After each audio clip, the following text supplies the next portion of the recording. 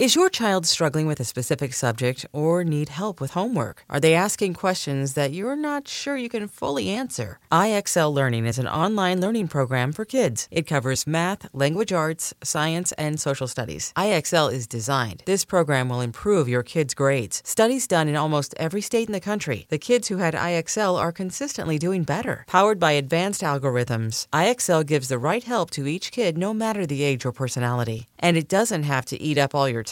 One subscription gets you everything for all the kids in your home, pre-K to 12th grade. So don't miss out. 1 in 4 students in the U.S. are learning with IXL. IXL is used in 95 of the top 100 school districts in the U.S. Make an impact on your child's learning. Get IXL now. And listeners can get an exclusive 20% off IXL membership when they sign up today at IXL.com/audio. Visit IXL.com/audio to get the most effective learning program out there at the best price. Knowing how to speak and understand a new language can be an invaluable tool when traveling, meeting new friends, or just even to master a new skill. But it's not always simple when you're bogged down by textbooks and structured classes. That's why so many people trust Rosetta Stone. Rosetta Stone is the most trusted language learning program, available on desktop or as an app. It truly immerses you in the language you want to learn, like Spanish, French, Italian, Chinese, and more. You won't just be studying English translations. The Rosetta Stone intuitive process helps you pick up a language naturally, first with words, then phrases, then sentences.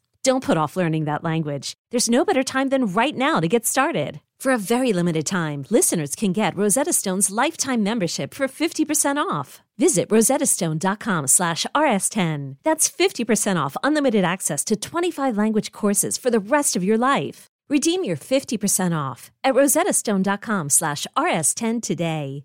Hey folks, this is Kevin. On this week's episode of Risk, you'll hear Bianca Casusol. Some exploratory, clumsy groping, some real inelegant oral sex. That and more. But before that, I have a favor to ask of all our Risk fans out there. It's very important to us. You know, we have great advertisers that support the show and keep it free for you. One of the reasons why advertisers love Risk is they know the show has such passionate listeners. Right now, we have a survey that I'd love for you to take to help us learn more about our audience. Just go to podsurvey.com/risk. The survey will only take 5 minutes. We're going to ask you some questions about yourself, what you like to buy, but it's completely and totally anonymous. Your answers will help us find advertisers that are well matched to you, to your interests, and to the show. When you're finished, you can enter a monthly drawing to win a $100 Amazon gift card, even if you've taken a podcast listener survey before. I'd like to ask that you take ours and help support the show. Don't forget, you have a chance to win that $100 gift card. Once again, that's podsurvey.com/risk. No exclamation point. podsurvey.com/risk.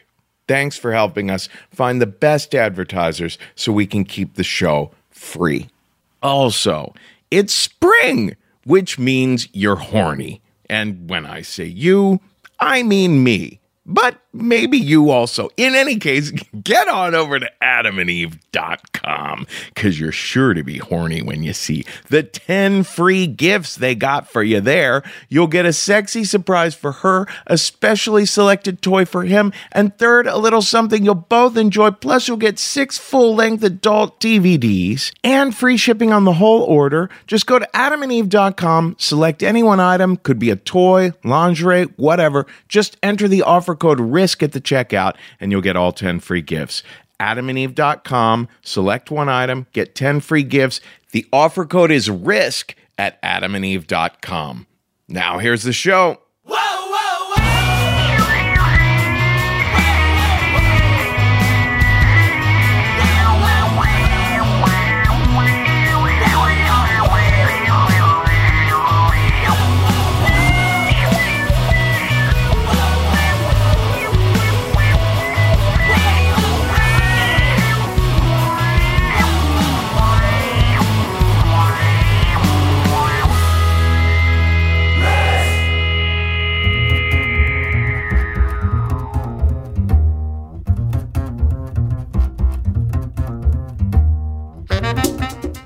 Hello, kids. This is Risk, the show where people tell true stories they never thought they'd dare to share.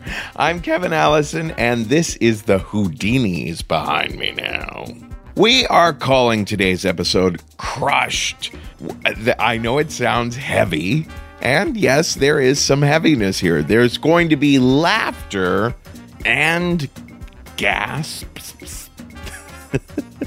and maybe a little bit of in any case, there's definitely a romantic crush and a couple of crushing surprises. Now, we did something surprising. JC and I, the producer of the show, and I, we took a vacation last week. For the first time in 7 years. We gave you a Best of Risk music episode while we went to Tokyo, Japan.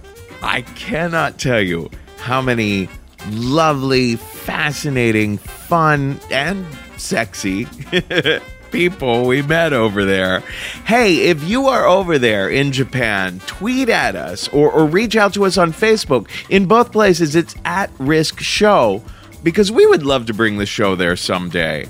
And I was so thrilled to find a storytelling show in English right there in Tokyo. It's called Apocrypha. It's at a bar called Gari Gari, that's Gari in Setagaya. The bar is adorable. The people are fascinating. It's hosted by a wonderful lady named Rachel Roberts. And if you are anywhere near Tokyo, you should definitely check out their Facebook page to find out when Apocrypha is happening next. Now, in a little bit, we're going to hear a truly remarkable story that was shared at our Cleveland show this past winter by a young lady named Stephanie Streeter. But before that, we're going to hear a more recent story that was shared at our Carborough, North Carolina show by the wonderful Bianca Casasol. Here she is now with a story we call Girlfriend.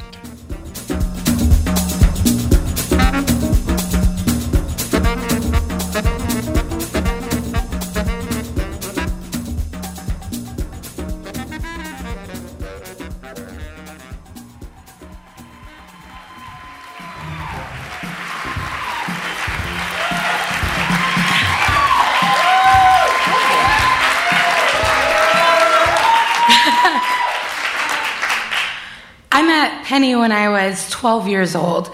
It was my first day at Daniels Middle School, and my mom had called the office to say she was running a little late, so I should just hang out. 2 hours after the bell rang, I was still sitting on the Daniels lawn and just feeling that kind of self-consciousness that you can only feel when you don't really have a way to leave, but you don't really have any reason to be there. If you've ever been like a third wheel or the first to arrive at a party, that's the feeling. I'd gotten really focused on like just braiding some pieces of grass together when a shadow fell, and I looked up and I see this girl. She's medium height, brown hair. She has the rosiest cheeks I've ever seen, and this mouth that's so small and kiss-shaped, it looks cartoonish, like a little beak. And she's carrying this tattered drawing pad covered with like band stickers. And so she pops down next to me and she pushes her knee against mine. So I push my knee back. And then she kicks my foot. So I kick her foot. This escalates pretty quickly. The next day I've got bald spots, red welts, scratches, bite marks. And despite all of this aggression, this somehow felt really friendly. Like it was a lighthearted game of chicken. Like, if I do this, what are you going to do? Who's going to tap out first? My mom pulls up. I've got a fistful of Penny's hair. She's got my forearm in her mouth. The bite marks take like hours to fade away, and my mom is understandably horrified. This is her daughter's first day of school. Clearly, violence has been bestowed upon her. And it was the first time me and Penny actually made any verbal acknowledgement of each other. And we just started laughing so hard, harder than I've ever laughed in my entire life. And it was this very specific sort of laughter that told my mom, oh, you're not included. This is not for you. It was obvious. Penny and I were best friends. I moved to North Carolina in a pretty dramatic way. a story that Penny would have taken days to tell you and had mustachioed villains and twists and turns. She would have made you beg her to reveal what happened after the cliffhanger. Sometimes she'd wait days, but it would always be worth it. For me, I just wanted to say my story as quickly as possible and hope it didn't change the way that she looked at me. I moved to North Carolina because my parents' relationship had devolved into a pretty abusive one, the kind where you've got to throw in the towel and put 800 miles between you. We were living in a women's shelter, our fourth, in fact, when I met her. They got better later. They kept the good stuff, stopped hitting people, but my dad still liked fart jokes. My mom still liked casseroles, but at the time, things were really turbulent. The first time she convinced me to skip a class, I was too scared to leave the campus, so we just sat in the girls' bathroom for an hour and played MASH. She said it was super boring and teased me about how uncool it was, but for me, it was exhilarating. I'd never done anything bad before, and certainly never done anything bad and gotten away with it. If you come from a violent household, getting away with it is not a thing. That's not a thing that exists. Sometimes even if you've done nothing wrong, you'll find yourself sitting at a dining room table, watching grape juice drip down the wall, covering little speckles of blood, and wonder why you had the audacity to ask for more juice. So to me, she was a tornado, and I was thrilled to go along for the ride. I was addicted to this, and I was addicted to her. By the end of middle school, we had been real angsty, really leaned into that angstiness.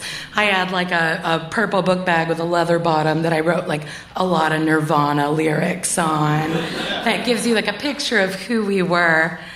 By high school, her parents had taken her out of school to be homeschooled. They found out that she was seeing this older guy, this guy named Jacob, who I hated. I guess a neighbor had told them that his car had been parked outside the entire time they'd been away for the weekend. Her parents were interesting to me because they were really strict and really religious, but largely absent. I'd known Penny over a year before I ever met one of them. When I met them, we were having dinner together, and her father is the calmest man I have ever met in my entire life, which made it even more alarming when after dinner, he grabbed my arms so hard that there were bruises the next day and said, "You're not fooling anyone. Penny's a good girl, so you better watch yourself." When I told Penny about it, she just laughed it off and said, "He's such a kook. He's crazy. What a silly beans." She was my compass, so if she told me that everything was okay, then I knew that it must be. Her mom was always at some sort of church function, and the kind of church they went to was pretty intense for my growing up Catholic self. They went to a Pentecostal church, the kind with faith healers. Sometimes we were required to go along, which meant that we would stay in the back and eat off-brand Oreos and just make fun of the churchgoers. Penny used to say, "All sense of community leaves the room when a faith healer's there," which I didn't believe until the first time I saw it and saw parishioners pushing each other out of the way to get to the front of the line. And she used to say, "Do they think they're gonna run out of Jesus?" Seems pretty antithetical to their whole thing. Now that she was homeschooled, I did have to see her parents more frequently. They would pick me up and then drop me off and then leave. Usually her dad would say something like, "Oh, your pink hair makes you look like a fucking mutant," which I was so pumped about. It's yeah, that's me. She acted like she wasn't upset about the fact that she couldn't go to school or see this boy, but I knew that she was bummed out about it. So I went over every single weekend, and we watched stupid movies and made indoor s'mores and made those little origami fortune tellers until eventually she started to smile again. And that just became my routine. Every weekend, that's what I would do. And one day, a little bit into that, I was 15, and I was convinced, by this point, I should surely know a lot more about sex. I knew she had had it, I hadn't. 15 years old, surely I should have had several lovers under my belt. I presumed. So I had a lot of questions about it, well, what do you do? How does it start? Or the logistics of it and the manners. I just didn't understand any of it. And while we were talking about it, and we're like a little drunk on some wine coolers that we'd stolen from her mom's collection, I couldn't stop staring at like her little beak mouth, which I guess she noticed because she kissed me, ostensibly so I would know what to do when a boy did it. But then she kept kissing me. And then, like, things tended to go with us. It escalated pretty quickly and with not a lot of fanfare. Some exploratory, clumsy groping. Some, like, real inelegant oral sex.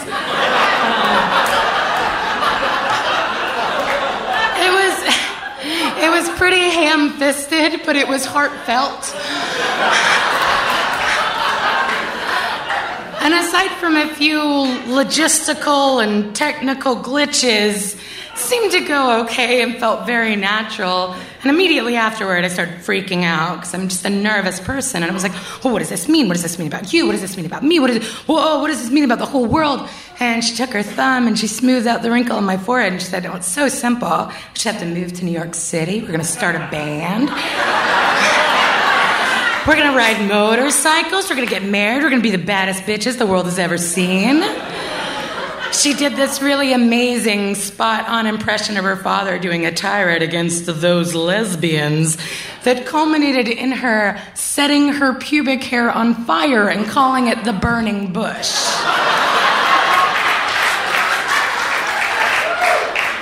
So we lit some incense to hide the smell of burning hair, danced naked to Nirvana, and had a grand old time.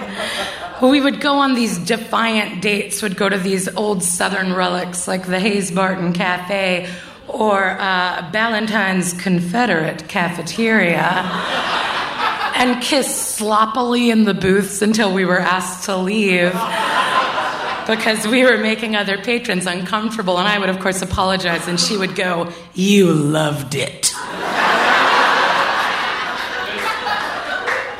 Eventually, her parents found out. We weren't particularly sly about it, so I guess it was bound to happen.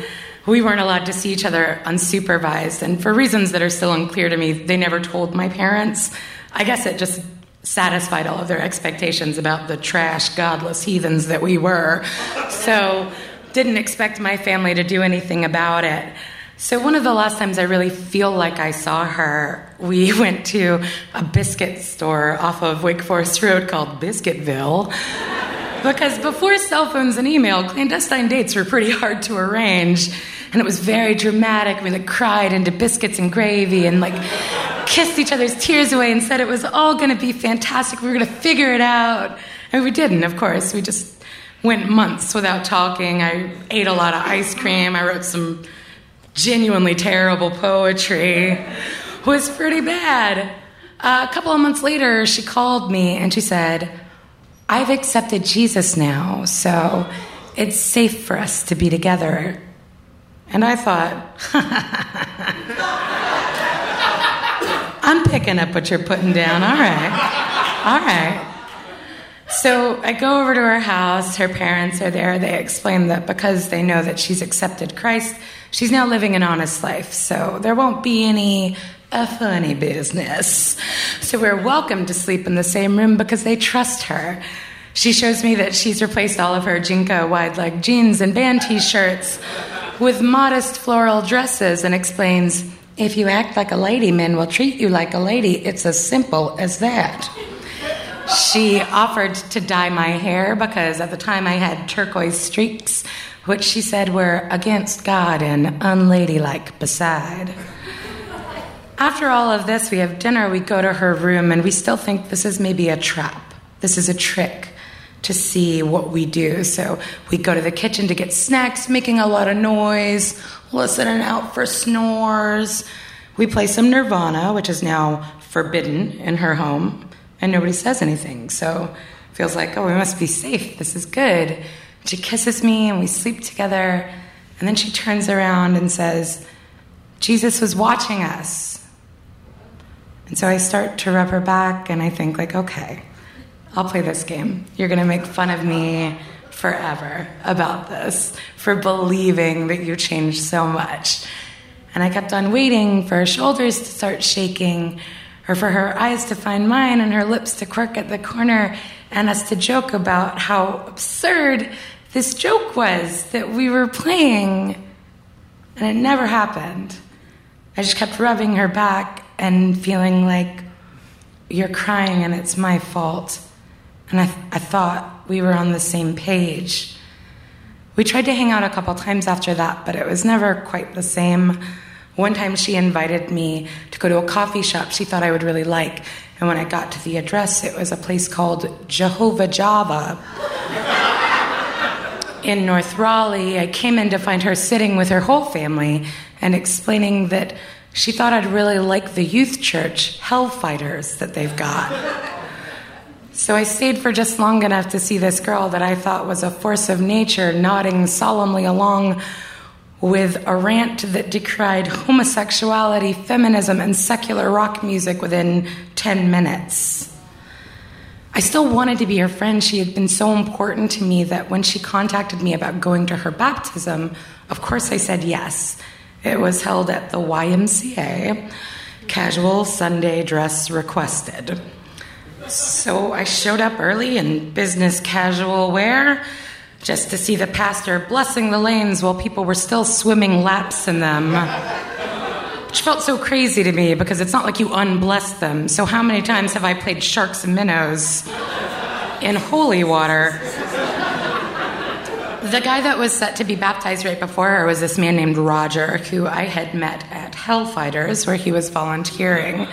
He was this middle-aged guy, and when I'd met him at the youth church, he explained to me that flirting with or dating another child of God is akin to incest. So look out. When I asked him about his wedding band and if he had skirted the whole incest thing by marrying a heathen or if he just made his peace with it, he had just pressed some scripture magnets and hard candies into my hand. So they lead Roger into this waist-deep water, and they say, have you accepted Jesus Christ into your life? Now, if any of you have ever been to a baptism, there's a beat, there's a moment where you're supposed to feel the gravitas of this rebirth, and everyone's silent. And then this little bubble comes from below the water, followed by two much larger bubbles. And when it hits the air, it's immediately obvious what's happened.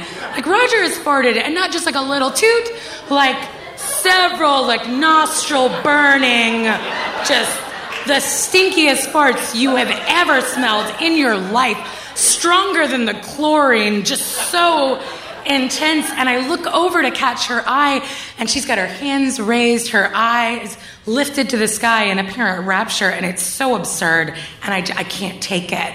So I let out this little little tiny giggle, and it becomes a bigger laugh, which becomes a wheezing guffaw. And then I run out of the YMCA. My shoes are squeaking on the tile, and I'm in the parking lot just doubled over, and she comes out, and I was like, that's right, he farted. No, he farted, it's funny. Why are you mad at me? I'm not the one who farted in the holy water. Well, they dunked him in the fart water when he said yes. Well, why are you mad at me? What, did you think there was a devil coming out of him? Is that way it smelled like sulfur? Come on. And she just turned away and walked inside. That's the last time I really talked to her. I don't know if she ever knows what she was to me. She wasn't just my first wine cooler, first cigarette, first kiss, first girlfriend, first best friend. She taught me what it was like to be brave and what it was like to live in this world that I didn't even know existed before. She taught me all that. She taught me how to kiss girls and what not to do at a Pentecostal baptism. About a year ago, she Facebook friend requested me, which of course I said yes to. And every so often, I'll hover over that send message link, and I'll start to think well, maybe I can reference something about your life before you were a married mother of two who works at Rite Aid and list couponing as your interests. Maybe if I send you a message hey, come to New York, we'll start a band. We'll ride motorcycles. We'll be the baddest bitches the world has ever seen. Maybe you should consider it. But instead, I closed that window, and I like whichever Facebook status seems the most innocuous. And when Facebook excitedly tells me that she's changed her profile picture, I write and rewrite a million different things before finally settling on pretty. Thank you.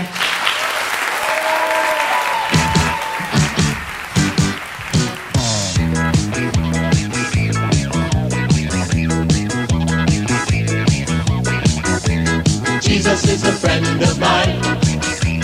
Jesus is a friend of mine.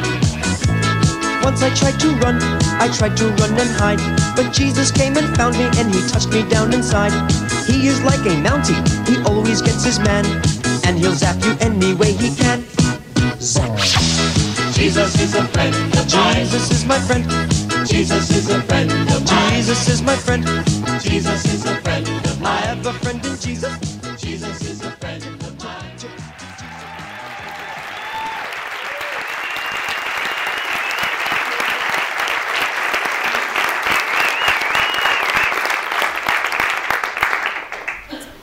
So I moved to Cleveland 5 years ago, right after graduating art school. And my cousin owns a glass studio here. He gave me a job right out of college. And I am from a really rural town in Tennessee, so moving to this city was a huge deal for me, and I was so excited.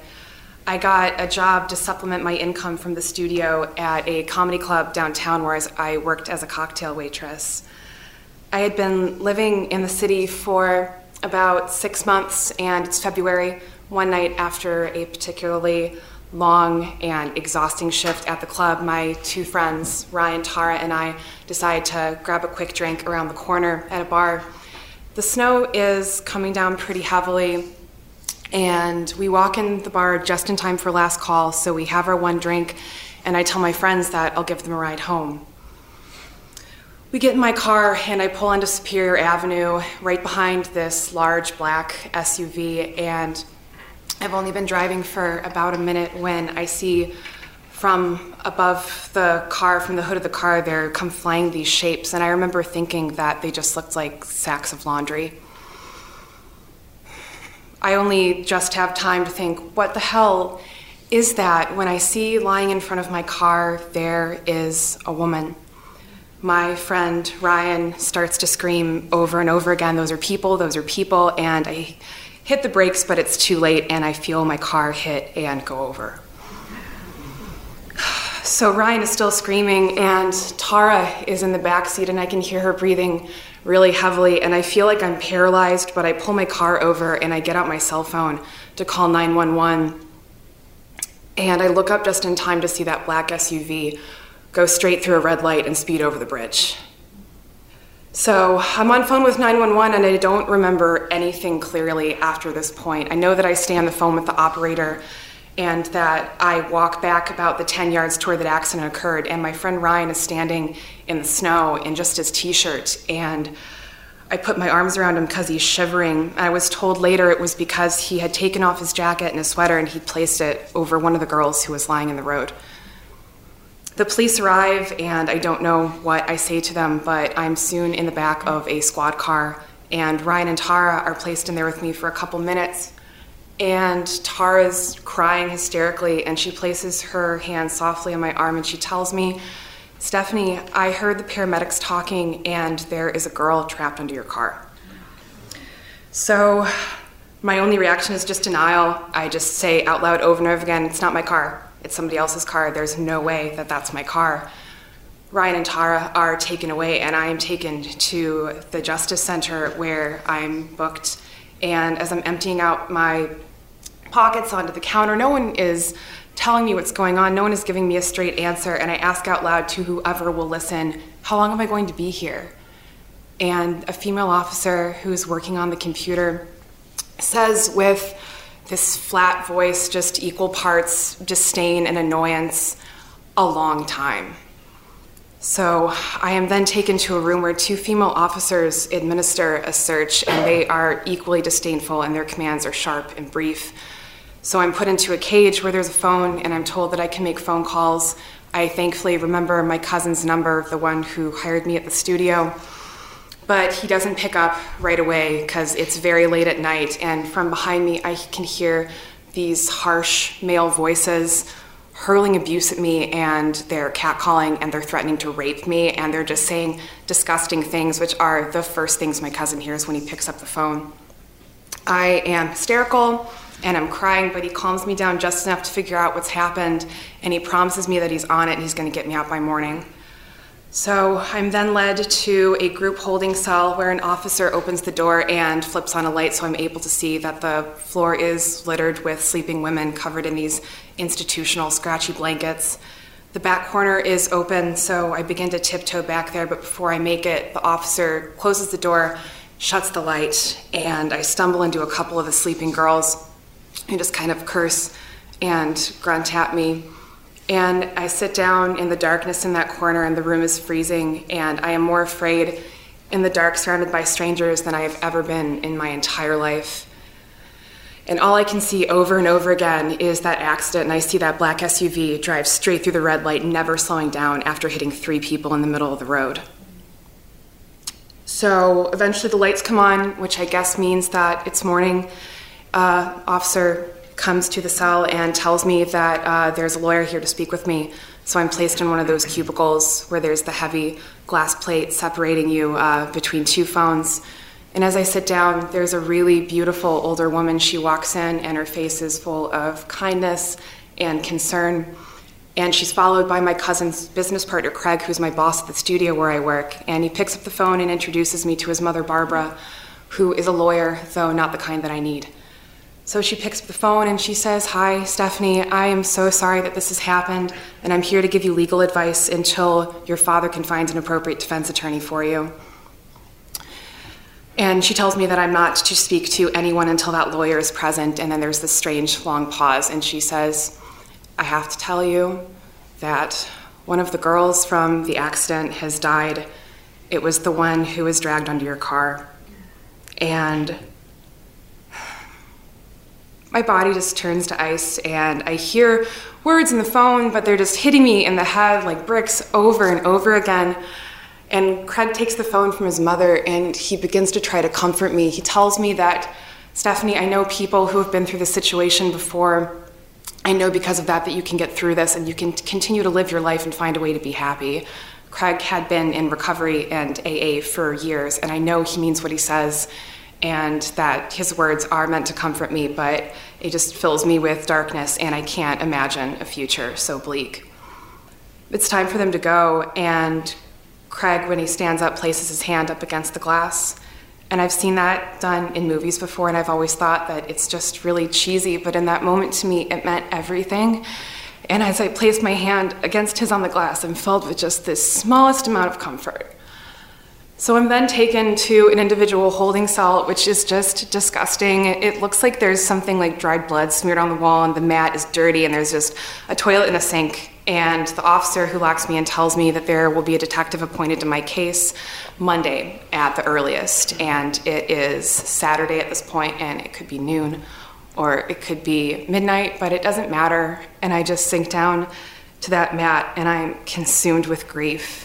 And I know that because in some way that I contributed to the death of a human being, that my life no longer matters. I just keep replaying the accident over and over in my head. If I can somehow just go back in time and find a way to stop my car to save that life, all I can think about is that girl. I'm taken to get my mugshots done and my fingerprints processed. The officers working that station is the first person to treat me like a human being since this happened. He's not exactly kind to me, but he's not scowling, and he's not issuing those sharp, brief commands. And as he's going through my information, he talks to me about my case a little bit, and it becomes very clear that the police do not believe there is another vehicle involved. There's no evidence of it, and they only think it's me. I'm being held responsible for this. So I desperately begin to tell him about everything that I remember, everything that happened, about that black SUV. And he kind of steps back and looks at me as if to size me up, and he's trying to decide if I'm the kind of person who would lie about something like this. And after a moment, he flips back through my paperwork and he just says, "You should pray You should talk to God and talk to your higher power and keep your spirits up. It doesn't exactly fill me with the comfort that I was hoping for, but I do feel that I've been heard by this officer and that he believes my side of the story. He must have said something to someone, because after a long sleepless night in my cell, I wake up, the lights come on, and there's an officer present who tells me that a detective has been assigned to my case and would be in shortly to speak with me. It's Sunday morning now, and I was told originally Monday at the soonest. So I'm led to a room for questioning. The detective enters the room, and he kind of just looks like my dad, and he actually smiles at me. And as he spreads the paperwork out on the table, he greets me and says, "Stephanie, I've just watched the video footage from the traffic camera at the intersection where this accident occurred, and would you please go over everything with me?" The news that there is video footage from the accident is amazing, but I don't allow myself to feel any hope as I begin to recount everything that I remember with him. I tell him about that black SUV, how I saw it speed away, and how I tried to stop my car, but there just wasn't any time. And he's nodding in agreement with everything that I say, and he says, "Yes, we see that black SUV. We can't pull a license plate number off the video footage because of the snow, and the snow is also, because of the poor visibility where you couldn't make out those victims as people." And then he says, "You'll be happy to know that everyone from the accident has survived and they're going to be okay." My jaw just drops open, my hands are at my chest, and I only stammer like I was told someone had died. And his eyes are kind of wide with confusion. He says, No, I don't know who would have provided you with that information, but it's incorrect."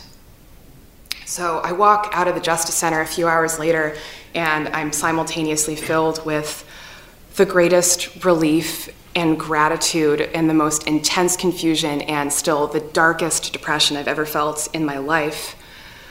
My cousin pulls up to get me, and I rush into his car, into this big warm hug, and I feel for the first time in days that I might start to regain some semblance of the life that I'd begun to build before this all happened. But in the next few days, I have to keep reminding myself over and over again that she's alive, because this feeling that I had contributed to the death of another person, it didn't just go away. I just kind of blankly stared at walls in between phone calls with lawyers and with family, and I received updates about the girl whose name was April. She was out of the ICU and she was stable and she'd be released soon. I really wanted to reach out to her and to send flowers or a letter, but my lawyers told me that they had learned that her family's intention was to sue me, which came as no shock, and I completely understood. I couldn't even begin to imagine the pain that she had been through, and I had witnessed was so horrific, and I wasn't even a person who was injured. So I don't talk to her, but a week goes by, I go back to work at the studio, and I look down at my phone, and there is a voicemail, and I listen to it, and I hear a really sweet, timid voice, and it's April. And I don't remember exactly what she says because I'm in shock, but I do remember her saying, "I just want to talk to you. I don't even know what you look like, but I just want to say hi." And then the next day there's a message from her on Facebook as well. And I talk to my lawyers, and they tell me that I shouldn't respond. Anything that I say can be taken as an admission of guilt and used against me in a lawsuit. But it just feels so mean and so cold not to reach out back to her. I just want to tell her that I'm so glad she's okay. But I listen to my legal counsel, and I let the comfort and love of my friends and family surround me. And as days go by, weeks and then months, I begin to feel okay with what's happened. But the guilt that I have from not reaching back out to her just keeps me up at night. And I still think of her. When I initially pitched this story, I thought that to come full circle with it, that I should finally break the silence between us, but it's been 4 years now. And with all of the healing that she must have had to go through and all of the pain, all of the suffering, for me to find relief from that guilt, it just isn't enough. So if there's any chance that she ever hears this story, I would just like to say, I'm so glad that you're alive. and I've thought of you almost every day since the accident, and there's nothing that I wish for more in my heart than your happiness. Thank you.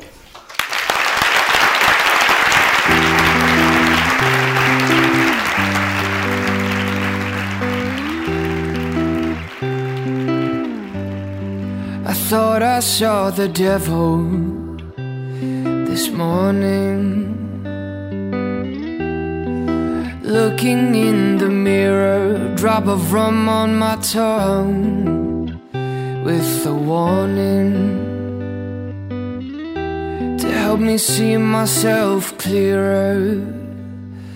I never meant to start a fire, and never meant to make you bleed. I'll be a better man today. I'll be good, and I'll love the world like I should. Yeah, I'll be good for all of the times that I never could. This is Risk. This is James Young behind me now, and we just heard from Stephanie Streeter, a fan of the show who had never told a story on stage before, reached out to us when she heard we were coming to Cleveland, and we're so thankful she did. Stephanie is a tattoo artist. You can find her at cleveclassictattoo.com. That's CLEV, classictattoo.com, out there in my home state of Ohio. Now, our last story today comes from our last show at the Bell House in Brooklyn, and we're going to be back there this Wednesday. This is the first time we're featuring the brilliant John Fugelsang on the show. John, you can find him on SiriusXM with his show Tell Me Everything, and you should definitely follow him on Twitter at John Fugelsang. Anyway, here he is now at the Risk Live show at the Bell House. It's John Fugelsang with a story we call Something Sketchy.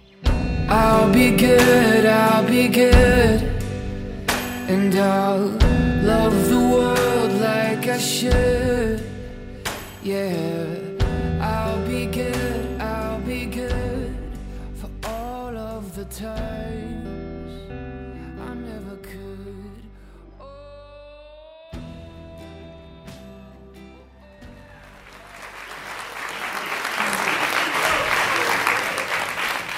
This piece is about Donald Trump, even though he's not mentioned once in it. But if you get frustrated watching the media promote him and not ask him hard questions and wonder why they do that, this kind of answers it. I was out in L.A., living the dream, doing a crappy TV show that paid the bills. And I was trying to do political stand-up in the L.A. comedy clubs, which should give you a rough idea of how well-intentioned but naive I was during this period.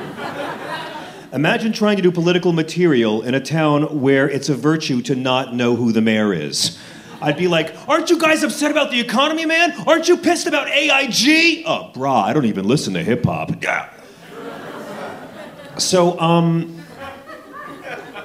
the economy changed, and the company that I worked for got sold. My show was abruptly canceled. My dad was starting hospice treatment back east in Florida, so my wife and I decided to start over, have a big Hollywood yard sale, and move back to a one-room studio apartment here in New York. And then in an 18-month period, my dad died, my aunt who helped raise me died, my wife's grandmother died, and our best friend killed herself. We found out that my mother was dying of a rare degenerative disease. Both of our cats died. Money got tight. Credit cards started getting declined. We got mired in debt. We got desperate.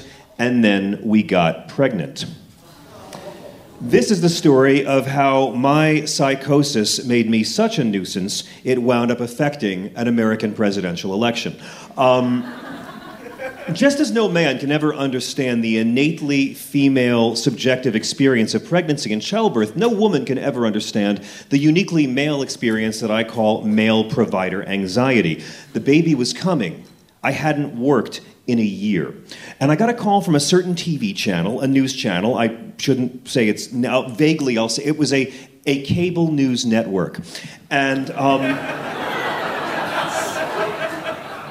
And I was invited to start sitting in every morning from 6 a.m. to 9 a.m. on Soledad O'Brien's morning show as the recurring panel's token political comic. I love Soledad O'Brien. I thought she was great and brilliant, and with the baby's arrival only a couple of weeks away, I knew if I played my cards right, this could lead to something better at the network. They wanted something edgy, but not in your face, political without taking sides, and a New York flavor without being too urban.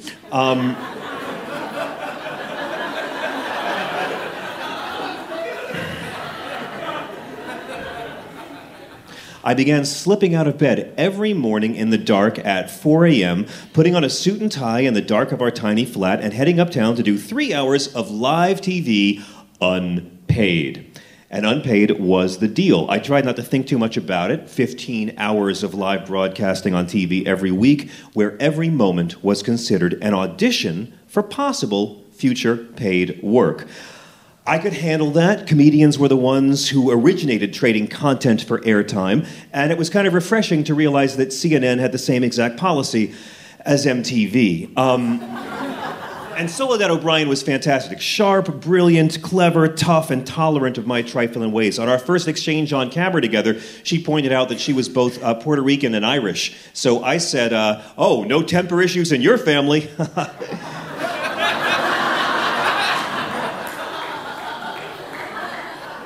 She looked directly at me and said, I'm also part black. And I was part of this 3-person panel that got on set with her for all these hours of the broadcast. The others would be CNN personalities, journalists, congresspeople. Once it was Oprah's boyfriend, Stedman. Just sit next to me for 3 hours talking about stuff. And we would... Periodically, Soledad would call on the panel to debate a topic. Periodically, I once sat next to a Republican senator who didn't get to speak for a whole hour, but we would talk about, different topics or take part in various human interest chats. We did segments with, cool people like Magic Johnson or Cal Ripken or Rodney King, even Miss Universe. But I soon realized that despite my resume as a political comedian, they almost never let me participate in any political interviews. And this was during the time of the last presidential race. So if some big player in the presidential race showed up, we'd usually have to either clear the set or sit there silently while Soledad did a one-on-one with said campaign big shot, and it made me nuts. I had done Bill Maher's show over a dozen times. I had debated Jerry Falwell and David Duke. I had a political comedy album that went to #1, and they still wouldn't let me even ask questions. And I understood. This is a big network. They couldn't have a vulgar vaudevillian talking to heads of state. If I asked a question that offended a guest, or God forbid a viewer, it could hurt the network. But this was the presidential race, and I was stuck on the sidelines, not able to do what I did for a living. I'd go off on the weekends and play 3,000-seat houses talking about stuff I couldn't talk about on TV every day. And I knew if they just gave me one chance to talk to one of the big political figures, that I'd have my moment to shine. But every moment is an audition. The baby came in March on Mitt Romney's 65th birthday. I took it as a sign. Obviously, this election and I have a date with destiny. I may have been reading too much into it. It was also the birthday of adult film actor Ron Jeremy. In case any of you are still hung up on astrology, Ron Jeremy and Mitt Romney share a birthday. That giant penis and Ron Jeremy.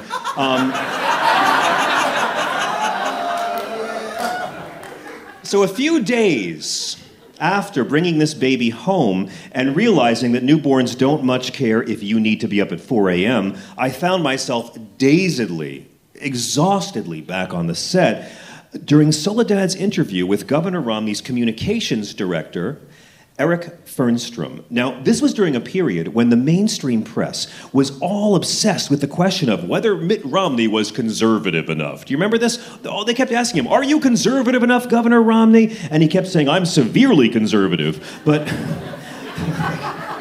which to me just implies like Torquemada, Sith, Hitler. The conventional wisdom was that Mitt Romney flipped like a crack house mattress.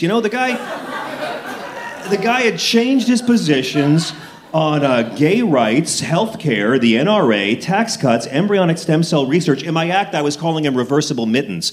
I mean, the guy was, no disrespect, but he was flipping on every possible topic. He was the human equivalent of a hollowed out inflatable guy at a car dealership.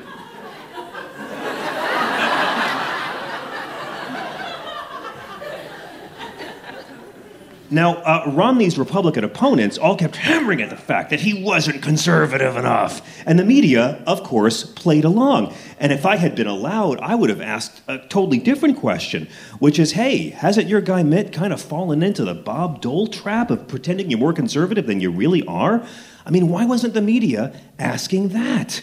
You're trying to fake these right-wingers out to get the nomination, but you're not being straight with them. It's not who you really are. They'll respect you more if you can just say, I'm not the most right-wing guy in the race, but I'm going to win this nomination, and you fuckers can get in line or not. They still wouldn't like you, but they'd respect you.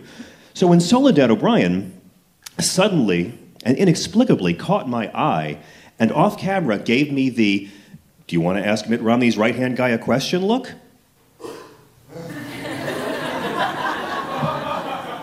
All the depression, all the anxiety, all the fatigue blew away. I knew exactly what I wanted to ask.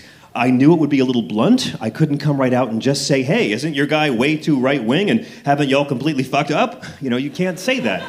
So I decided to dress up the pointedness of my question in bullshit, wordy newspeak, and in a moment of sleep-deprived hubris, I threw caution to the wind, and I Googled the exact exchange. So I'm going to read it to you verbatim, what was said.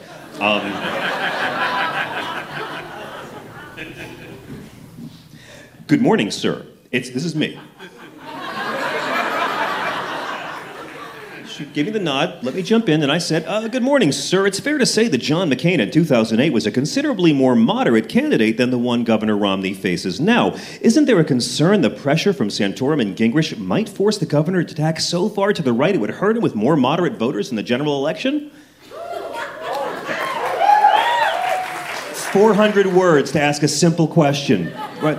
Mr. Fernstrom replied, verbatim, well, I think you hit a reset button for the fall campaign. Everything changes. It's almost like an Etch-a-Sketch. You can kind of shake it up and start all over again. My jaw dropped. He had just admitted it, an Etch-a-Sketch. Mitt Romney's ideology was like the freaking guy from Memento. I leaned in to ask my follow-up question, but Soledad, to her credit, retook control of the segment, and I slumped back in my chair, wondering if anyone had caught what had just happened. At 9 a.m., I got off the air and headed back downtown to the Village to meet Charmian and the baby. And as I looked down at my phone to casually check Twitter, which you do when you're trying to wake up or fall asleep, it took a numb, slack-jawed moment to realize exactly what it was I was looking at on my phone. The #1 trending topic nationwide at 9 a.m. on all of Twitter was Etch-a-Sketch.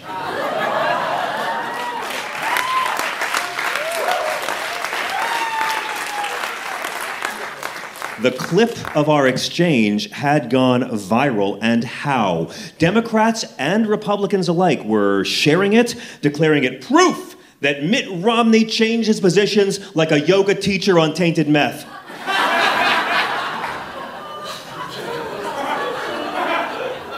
By the time I got to the cafe to greet Charmian and the baby for breakfast, they were showing the clip on all the other news channels. In the cafe, another news channel was showing me as we ordered breakfast. I was being called the reporter who had provoked the first serious gaffe of the 2012 campaign. By the time I'd finished my breakfast, both Newt Gingrich and Rick Santorum had been photographed holding up Etch-a-Sketches at rallies that morning. I don't know how they got an Etch-a-Sketch that early in New England in the winter. But they were doing it to mock their party's frontrunner. My email exploded. Journalists, real ones, were all wanting to talk to me about it. Dave Weigel wrote a piece for Slate that called me the comedian who ruined Mitt Romney's week. I got calls from friends in Europe who had seen the footage on their TVs. That night, that clip aired on the big 3 network newscasts, plus The Daily Show, plus Colbert. My suit and tie looked very neat, but I looked like the crypt keeper after a Gitmo sleep deprivation experiment. And I realized I was so tired from having a newborn, born less than a week ago, that I could conceivably be hallucinating the entire experience. That night, brothers and sisters, Etch-a-Sketch sales went up 16,000% on Amazon.com. I don't know why you're clapping. I didn't say the Etch-a-Sketch metaphor. I own no stock in Ohio Arts, but I appreciate your zeal. Within a week, both Bill Clinton and Barack Obama had mentioned Etch-a-Sketch in relation to Governor Romney. All the death, all the loss, all the hustle, all the peanut butter and jelly sandwiches for dinner, all the peanut butter and jelly sandwiches for breakfast and lunch, all the anxiety, all the lunacy that had pushed me to the point of not giving a fuck. And now, worldwide attention. My question on this show had made the show into a little asterisk in the history of an ugly little presidential campaign. This must be what political capital feels like. The network would have to be pleased with this. On Twitter, they were bringing up TV shows I had hosted in the 90s in hate from non-millionaires who loved Romney. But I didn't mind the hate. I still get it to this day for the exchange. The network would have to be impressed. They'd have to give me a regular job on the show now. And eventually, if not give me my own show, come on, man, they'd have to at least give me a shot at getting my own show. They'd start paying me. It would be a steady gig. I could start playing bigger theaters on the weekends and finally do that political comedic talk show that I've been pitching all this time. Then we could buy a house, and in a couple of years, I'll have enough money to just write scripts and act all the time. We'd made it. It was the beginning of the end of my male provider anxiety. I wasn't going to have to sell bone marrow for diaper money. The next morning, I rose effortlessly at 4 a.m., dressed 5 feet away from a sleeping newborn in a dark studio apartment in Greenwich Village, but with a sense of purpose. I made it uptown and hid my excitement as I made my way to the studio floor, where I encountered a high-level producer for the show. Very serious. We made the news yesterday. Mm-hmm. Did you see the coverage? We were on every news show in America last night. I know, the producer replied. And we'll never be able to book him on the show again. Over the next few days, I came to realize that despite shaking up the presidential race, some at the network were actually less than pleased.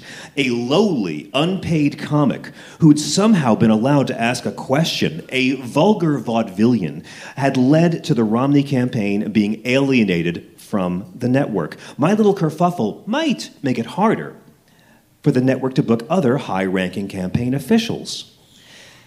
Now, I always say, if you want to commit adultery, do it with the wife of a TV news anchor, because those guys don't enjoy asking follow-up questions.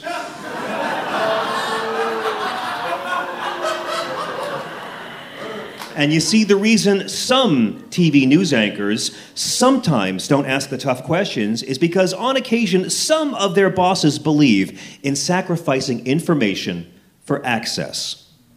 I had gotten information. I'd caused a huge story, but I had cost them access. I had burned the contact. I had asked a fair question, and it generated legitimate controversy. I thought the media's job was to make politicians uncomfortable. But sometimes, brothers and sisters, the media's job is to do something very polite in between the Viagra and Cialis commercials. In the days that followed, I realized that my head was now on the chopping block. The anxiety, the fear, all began coming back. I began wishing there was a way I could take the whole experience and somehow make it disappear by shaking it above. No. I still needed to get paid for the 3 months I had already done on this show. When the call came, I was walking down Bleecker Street with a newborn strapped to my chest, and the producer, a couple weeks later, sounded almost jubilant.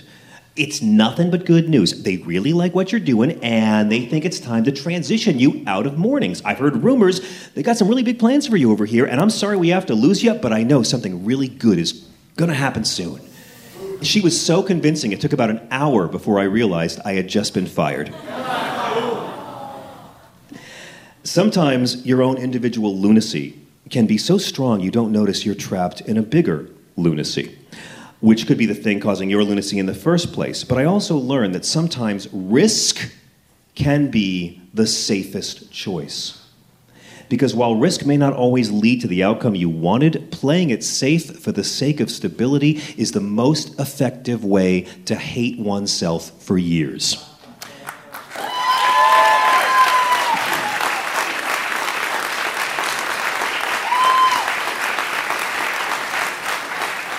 I was soon offered my own primetime political comedy talk show on another network, and that sounded great. I mean, what could ever go wrong with Al Gore's Current TV?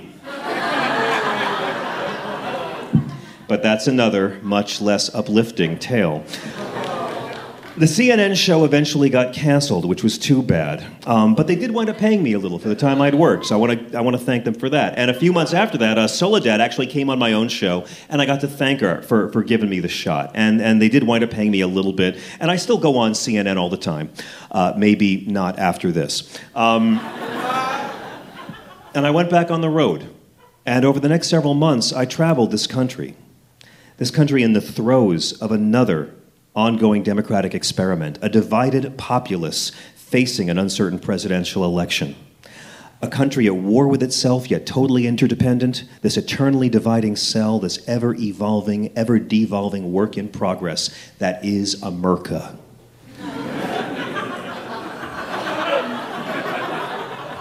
And as I journeyed this land trying to make sense of what my life had become and trying to figure out what it was going to become, I'm very proud to say that in the course of my traversing of this beautiful landscape, I was personally asked to sign over 75 Etch-a-Sketches. Thank you all so much for coming out tonight.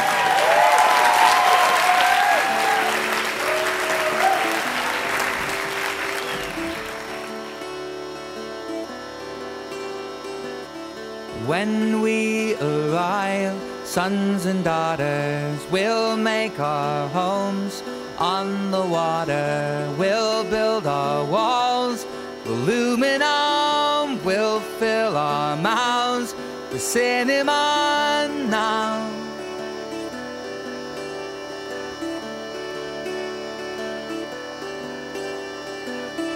These currents pull us across the border. Steady your boats, arms to shoulder, till tides all pull or hold the ground, making this call. Harbor now home.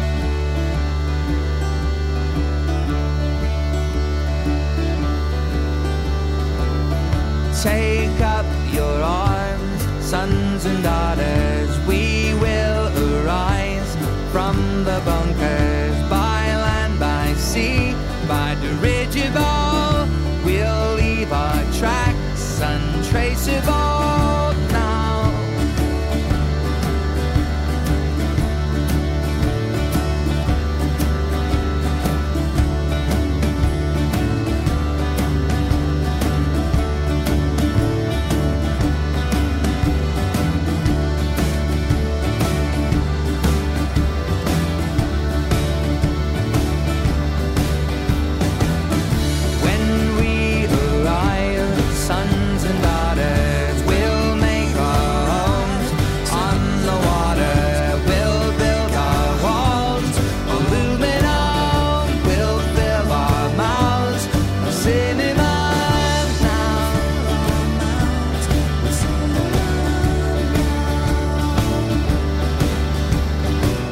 That is all for this week's episode, folks. This is the Decembrist behind me now. And I'm going to read a big list of all the places Risk is appearing live next. On March 23rd, we are right back where you heard that last story recorded at the Bell House in Brooklyn. And on the 24th, we're in Los Angeles at the Nerdist Showroom. Andy Kindler is going to be doing that show. We've wanted to have Andy on for the longest time. March 26th, we are at the Howard Theater in Washington, D.C. That's going to be an amazing show. Vancouver on April 27th. We are in your town. First time ever visiting Vancouver. The theme that night is Overwhelmed, and the pitch deadline is March 30th. Then on April 28th, we're in Seattle. We're coming back on April 28th. The theme is Enraged. The pitch deadline is March 31st. April 30th, we're in Portland, Oregon. The theme that night is Despair. The pitch deadline is April 2nd. I guess we still are thinking we're coming to Boston in May. The theme is Respect. All right, so pitch us, Boston folks, because we think we're coming to you in May, and the theme is Respect. Now, we have a big show at the Bell House again on May 20th. That show will be a celebration of The State, my old sketch comedy group. We're coming out with a book, an oral history of the group, so there will be members of The State there. Janine Garofalo will be there. Members of The State who can't make it will be there via Skype. Look for tickets at thebellhouseny.com. On May 21st, we are in Minneapolis again. The theme is Repugnant, and the pitch deadline is April 23rd. In June, we're hoping to make it to Pittsburgh with the theme Mesmerized, and we're definitely going to make it to St. Louis on June 25th with the theme Worried. Pitch deadline for that is May 28th, St. Louis. And then on July 8th, we will be in San Francisco again. The theme that night is Resonant, and the pitch deadline, I don't think we have one set up yet, so just pitch us San Francisco for the Resonant theme on July 8th. If you love what we do here at Risk, don't forget you can support us by going to the Support Us page at risk-show.com. You can also find our storytelling training. That's one-on-one sessions, online courses, corporate workshops at thestorystudio.org. And if you are thinking of pitching us a story, be sure to check out the submissions page at risk-show.com. There's plenty of helpful tips and prompts there for pitching us a story successfully. Folks, today's the day. Take a risk. Here are the bombs that fade away. Here are the bombs that fade away. Here are the bombs that fade away. Here are the bombs that fade away.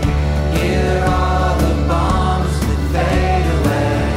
Here are the bombs that fade away. Here are the bombs that fade away. Here are the bombs that fade away. Fade away. Fade away. Fade away.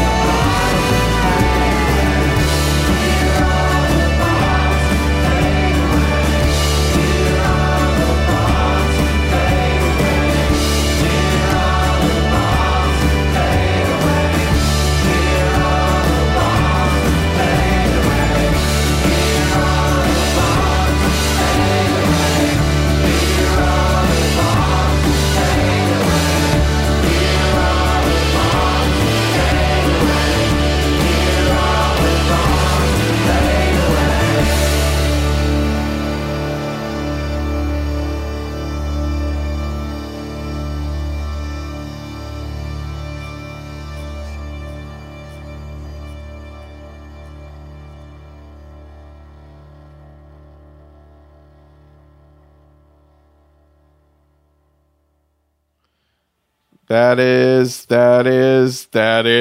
Oh, That is all for this week's episode, folks. This is the Decemberists behind me now.